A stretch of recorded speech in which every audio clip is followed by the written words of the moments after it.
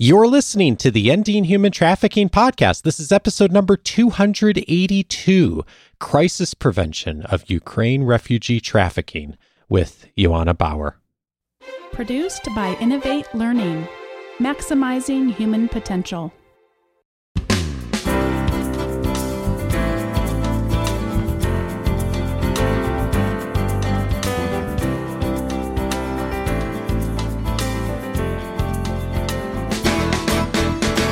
Welcome to the Ending Human Trafficking podcast. My name is Dave Stachowiak. And my name is Sandy Morgan. And this is the show where we empower you to study the issues, be a voice, and make a difference in ending human trafficking. Sandy, of course, Ukraine has been so much in the news over this last year. And as we know, so many of the challenges, the human suffering that we see in the news relates directly back, unfortunately, to the things that we see in trafficking. Today, we're going to take a look at this in detail with someone who's such an expert in this work and is on the ground doing incredible work to serve people. I'm so glad to welcome Joanna Bauer. She has been active in the area of protecting human rights and dignity since 2005. And since 2010, she has dedicated her efforts to addressing human trafficking by leading and shaping prevention activities, developing materials on the issue, and conducting capacity building activities. Joanna has worked directly with survivors of human trafficking, and she is passionate about fighting injustice, being a firm believer in the power of community and collective action. Joanna is an Oshaka Fellow, a 2020 Resilience Fellow with GITOC, and is recognized as one of the women leaders advancing the UN Sustainable Development Goals globally. Currently, Joanna is serving as president of the board of eLiberare, our leading Romanian anti-trafficking CSO, after finishing her term as policy advisor in the Office of Prime Minister in the Romanian government, where she led the working group on child safety. Joanna, what a pleasure to have you on the show. Thank you so much for having me. This is such an honor. I remember when we first met in Romania, we took a Vanguard team, and you were part of our hosting team there in Romania, and we depended on your knowledge and insight so that we could serve in the best possible way. We just loved working with you, and it's been great now, more than a decade later, to still have this ongoing relationship. And personally, I believe that those kinds of long-term trusting relationships are really critical in the anti-human trafficking movement globally. So I'm excited to have you here today. Thank you so much. And obviously, this praise reflects more on you because to me, this is basically a dream come true. And it's a bit surreal to me because not long ago, I was a student listening to this podcast as part of my homework at the Vanguard University certificate that I was doing, learning more about human trafficking and how to tackle this. So I appreciate all of your work and the mentoring and everything that I've learned from the two of you. Well, I'm really glad that you enjoyed using the podcast for homework because more and more as I travel, I meet my students, I'm using air quotes, that I've never seen. And I'm so grateful, especially to Dave. It was his idea as one of our GCWJ Community Advisory Board members to start this back in 2011. So, impact of education, here we go. Let's jump into this interview. You have been doing amazing work in the policy and advocacy area, and we are going to move quickly into intervention in Ukrainian crises. But you just got back from an OSCE meeting. Tell us what that is and why that's significant in anti-trafficking movement. Yeah, so I was able to join a delegation of OSCE last week in a visit that they were doing in the Czech Republic.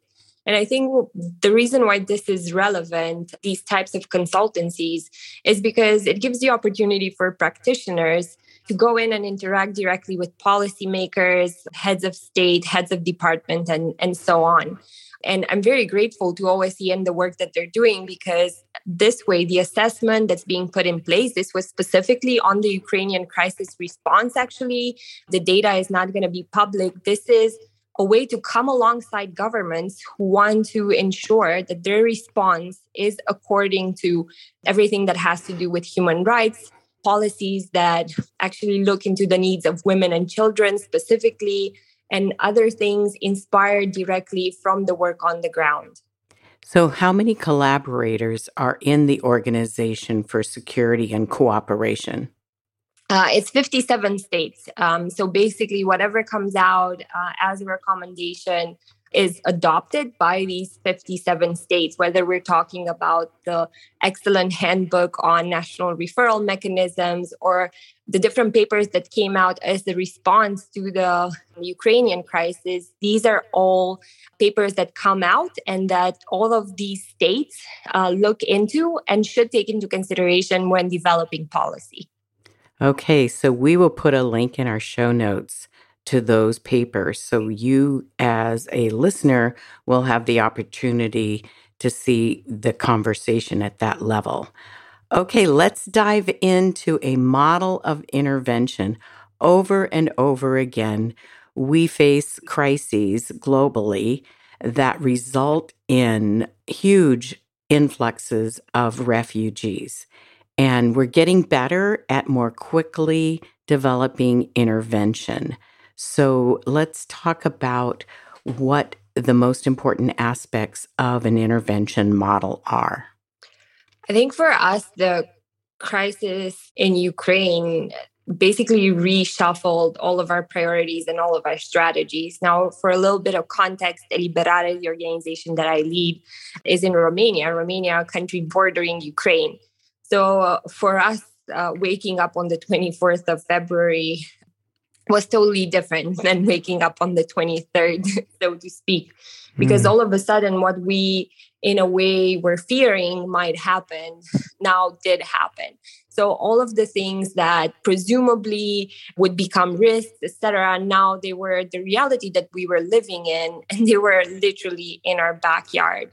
So I think one of the first things that we need to take into consideration is that this whole idea of crisis mode is not something that you should react to. It's something that you should prepare for, because you never know when whatever you're hearing on the news is actually going to become your reality.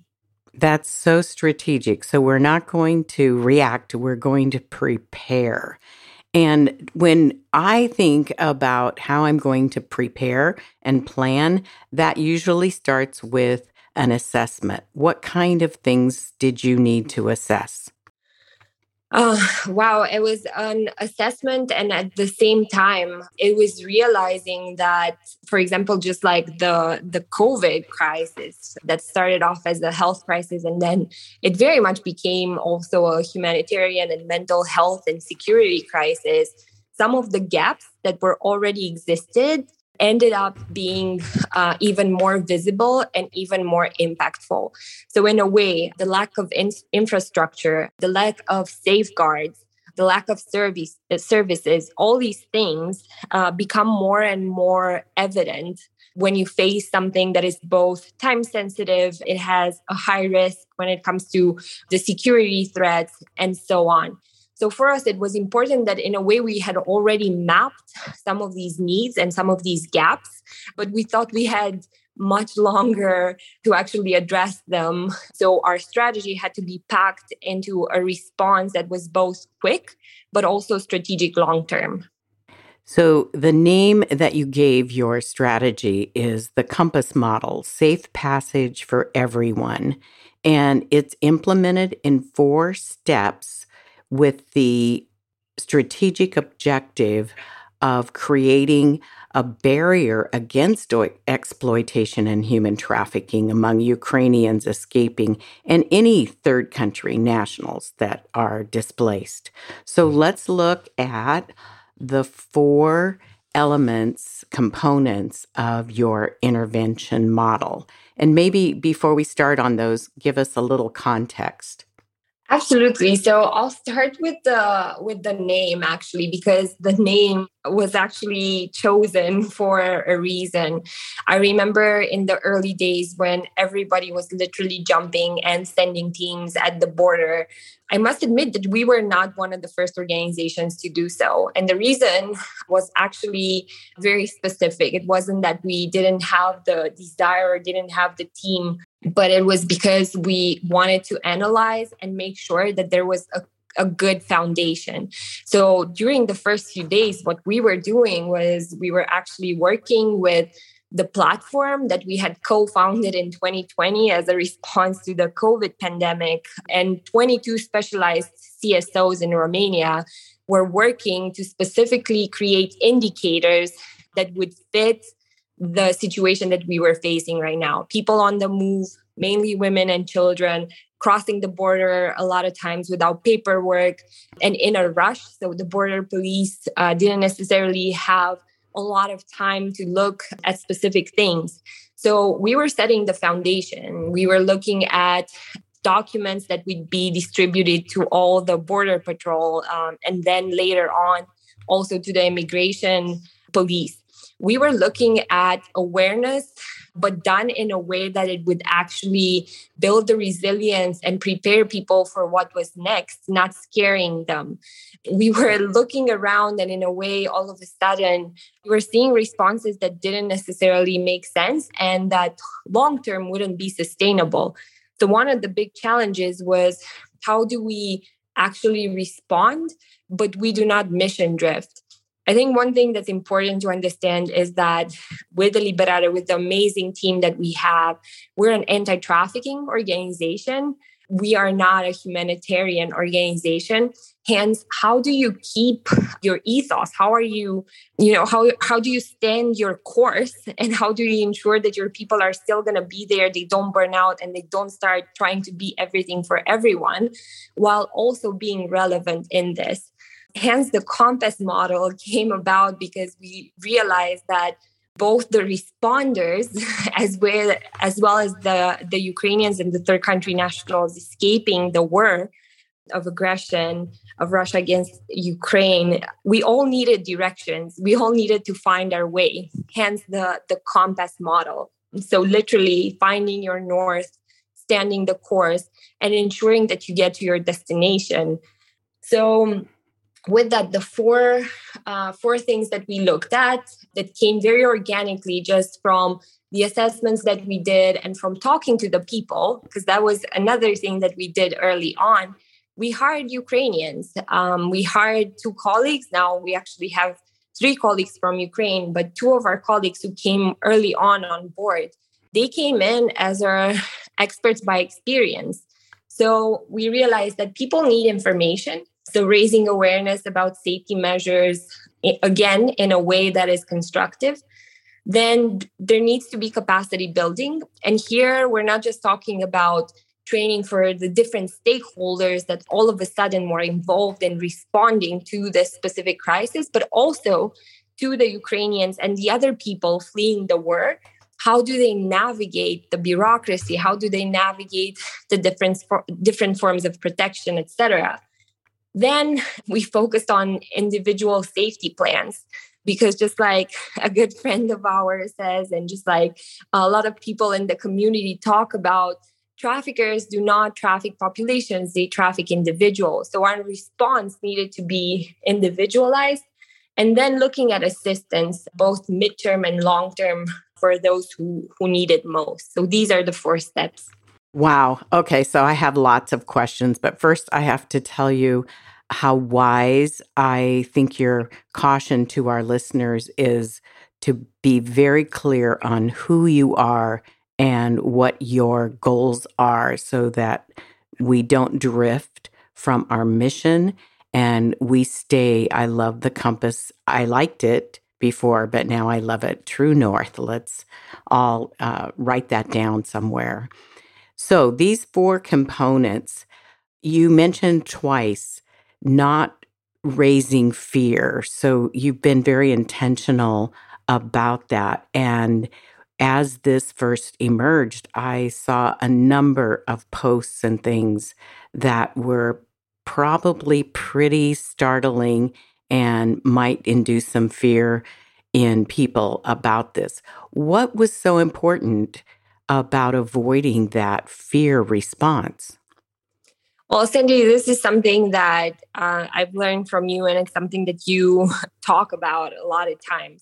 The last thing that we want to do is put the burden on the people who are vulnerable to no longer be vulnerable. So we know the situation and we know the pressure that these people are facing. We don't need to give them the weather report when they're out in the rain soaked, right? That's right. What we need to figure out is where can they get an umbrella? What's the best way for them to get shelter, et cetera, et cetera. So we saw a lot of that. We saw posters that were saying, welcome to Romania. Romanians are very hospitable. Some of them are going to want to help you. Others might want to traffic you. So don't talk to strangers. Now, if we sit back and we think about it, we're telling this to a refugee who probably knows no one in the country in which they're escaping to. Hence, we do not want to come and add pressure. Another thing that we saw that was very concerning, and this was in the first few days when there were serious queues at the border crossing, people were communicating on Telegram, which is one of the main means of communication that the Ukrainian population is using. So they were sending each other messages, and women were saying that they are afraid to cross into Romania because they think that traffickers are just waiting at the border to snatch them and their kids. So what we're doing is we are making people not want to leave war-torn countries, exposing them to even more danger and risk, because you have different people saying that, traffickers are preying on vulnerable people at the border. Now, we all know that traffickers don't work like that. Actually, it would probably make it easier if they were just waiting with a white van. They would be easy to spot, right? Yeah. But we know that this is way more subtle. So how do you actually develop the skills in people and the safety networks for them to know where to access help and how to get the protection that they need in the situation that they're in? Okay. Wow. That is so perceptive. I'm really encouraged, and I can't wait to see some of the materials that grew out of this. For those who have never used Telegram, it is an app that's used almost like an international phone and texting service, and it has been used for news. It has also been used for misinformation, just like all of our social media. And so making sure that we understand how to assess content for accuracy and double check and go back to some of the people that have actually produced the content is really important as part of awareness and safety. So capacity building is probably very difficult to do one day you're sitting there waiting and the next day they're here.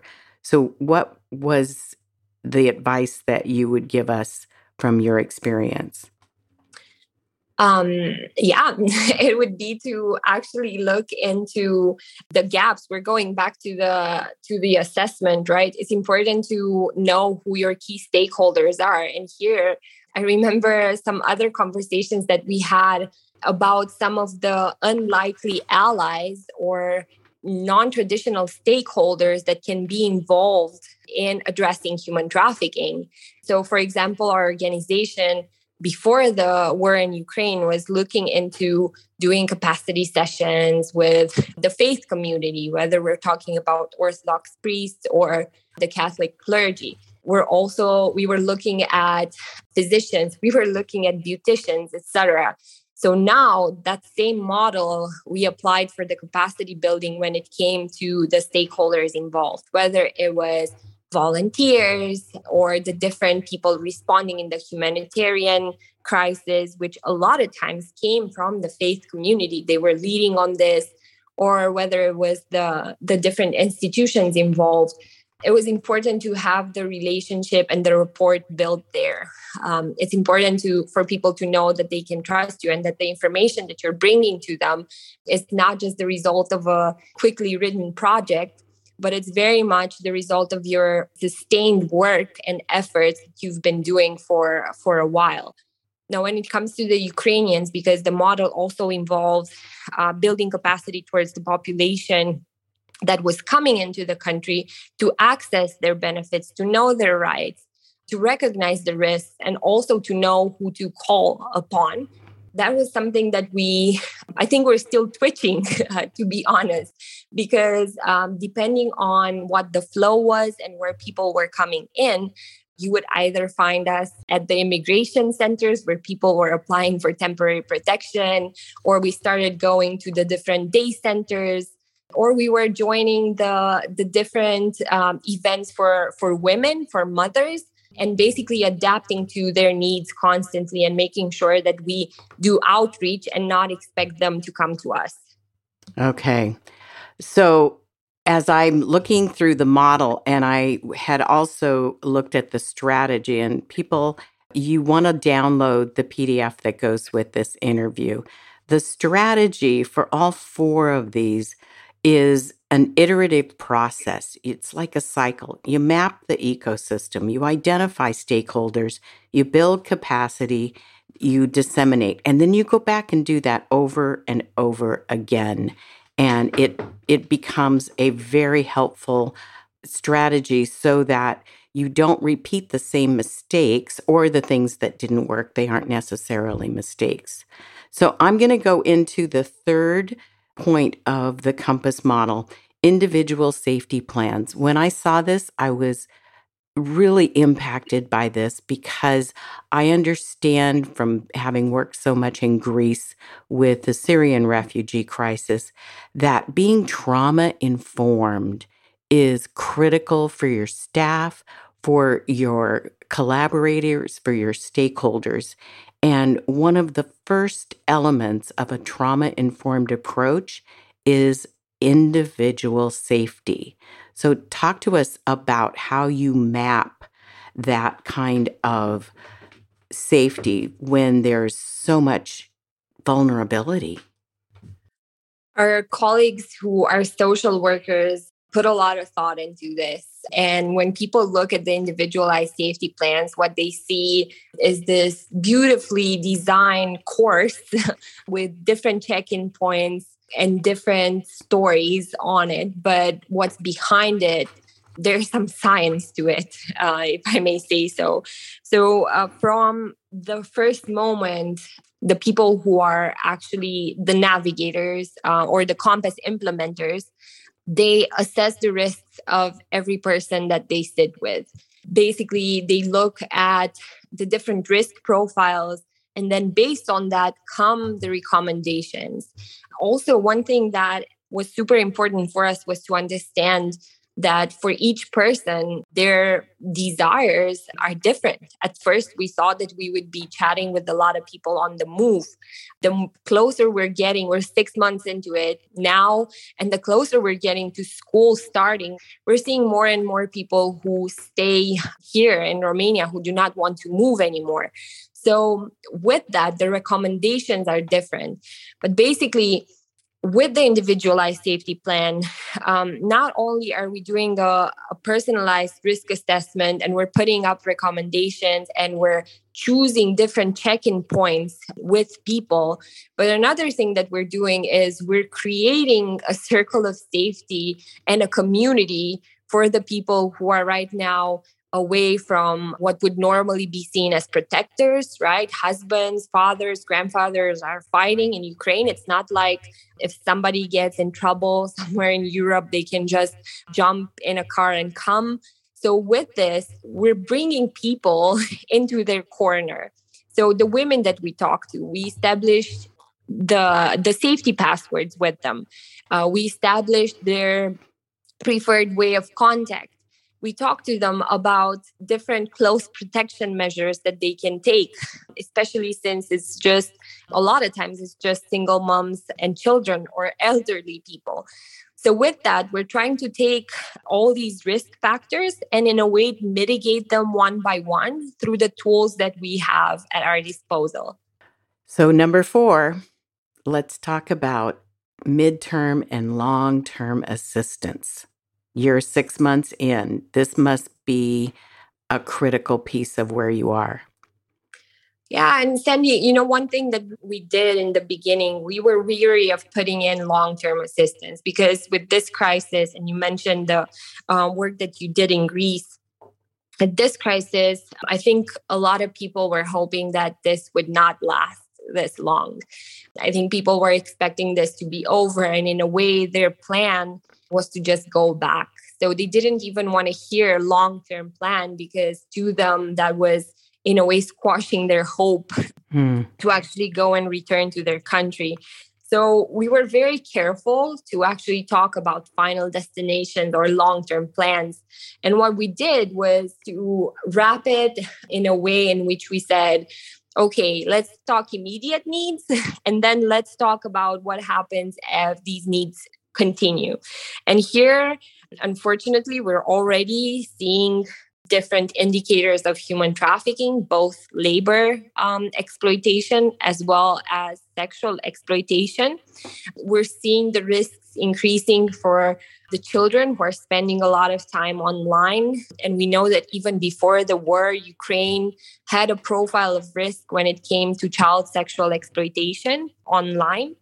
So with that, we're trying to put in place the different measures in order to help people not to be vulnerable, as well as access the help and the referral pathways towards the authorities or towards the different organizations that are able to offer assistance in the situation that they are in. We could spend another podcast just looking into those kinds of indicators and the steps we can take to alleviate and mitigate. But we're coming up to the close of our podcast, and I want to ask my last question. What can we do? Thank you for this question. I think this is something so important. And here I must say that I'm so thankful for you reaching out early on. Actually, another one of our longstanding partners from the US, Atlas Free, were other people who reached out and were able to assist us from the beginning in all this. And then the help slowly built up. But one of our concerns right now is that Ukraine seems distant. There are other subjects that occupy both the things that we see on TV as well as our list of worries and immediate needs and so on. But unfortunately, this is not over by far. And if in the beginning, everybody was looking into how to jump in and how to help, now we're seeing people kind of drift their attention. So one of the things that you can do is actually what you're already doing right now, respectively, continue to talk about this, continue to present the things that are happening. There are a lot of atrocities that are going to need a lot of time and a lot of resources to rebuild and to bring back to a situation in which people are in a safe place. Hence, we need to make sure that Ukraine doesn't seem somewhere far away, but we need to understand that it affects all of us, right? The other thing is ensuring that we're prepared for things like this. If there's something that everyone can learn from what has happened, is that there's never too much preparedness when it comes to the unexpected. And we've learned that in our recent history. It seems like every year we're hoping that we'll be done with one global crisis, but then another one comes up. And with this, the third point, I think we're going to see the world in a different light. We're all facing different challenges, and especially here in Europe, we're already feeling it, from prices going up to, the individual safety of different states. People are restless, and this usually leads to reacting, and it leads to responses that are driven by hate and not by hope. So it's important to ensure that we're continuing to see the humanity in each other and that we continue to care. Thank you, Ioana. What a good friend you are. And I want everyone to know we will put links to your resources. One of your strategies is to offer replicable and open source resources. So please check the show notes. Ioana, we'll talk to you again soon, I'm sure. Thank you. Thank you all. Sandy and Ioana, thank you so much for this conversation. Ioana, thank you so much for your work. We are inviting you to take the next step. Hop online and download a copy of Sandy's guide, The 5 Things You Must Know, a quick start guide to ending human trafficking. It will show you the 5 critical things that Sandy's identified in her work here at the Global Center for Women and Justice that you should know before you join the fight against trafficking. You can access it by going over to endinghumantrafficking.org. That's also the place for all of the links for today's episode, all of the resources we mentioned from Ioana. We hope you will take a moment to visit there. The Ending Human Trafficking podcast is also expanding our community of advocates. You can become a patron and access exclusive content and to support our community of advocates around the world. Go over to endinghumantrafficking.org and click on the Patreon link to access new content such as bonus questions, resources, toolkits. It's simple and an affordable way to support our membership and to support the work we're doing. Again, endinghumantrafficking.org for more details. And if you are already supporting the podcast, thank you so much. Thank you for supporting our work here at the Global Center for Women and Justice here at Vanguard University. And as Ioana mentioned, one of the many resources available through the GCWJ Center and also Vanguard University is the Anti-Human Trafficking Certificate Program. Details also at endinghumantrafficking.org. And we will be back in 2 weeks for our next conversation. See you then, Sandy. Thanks.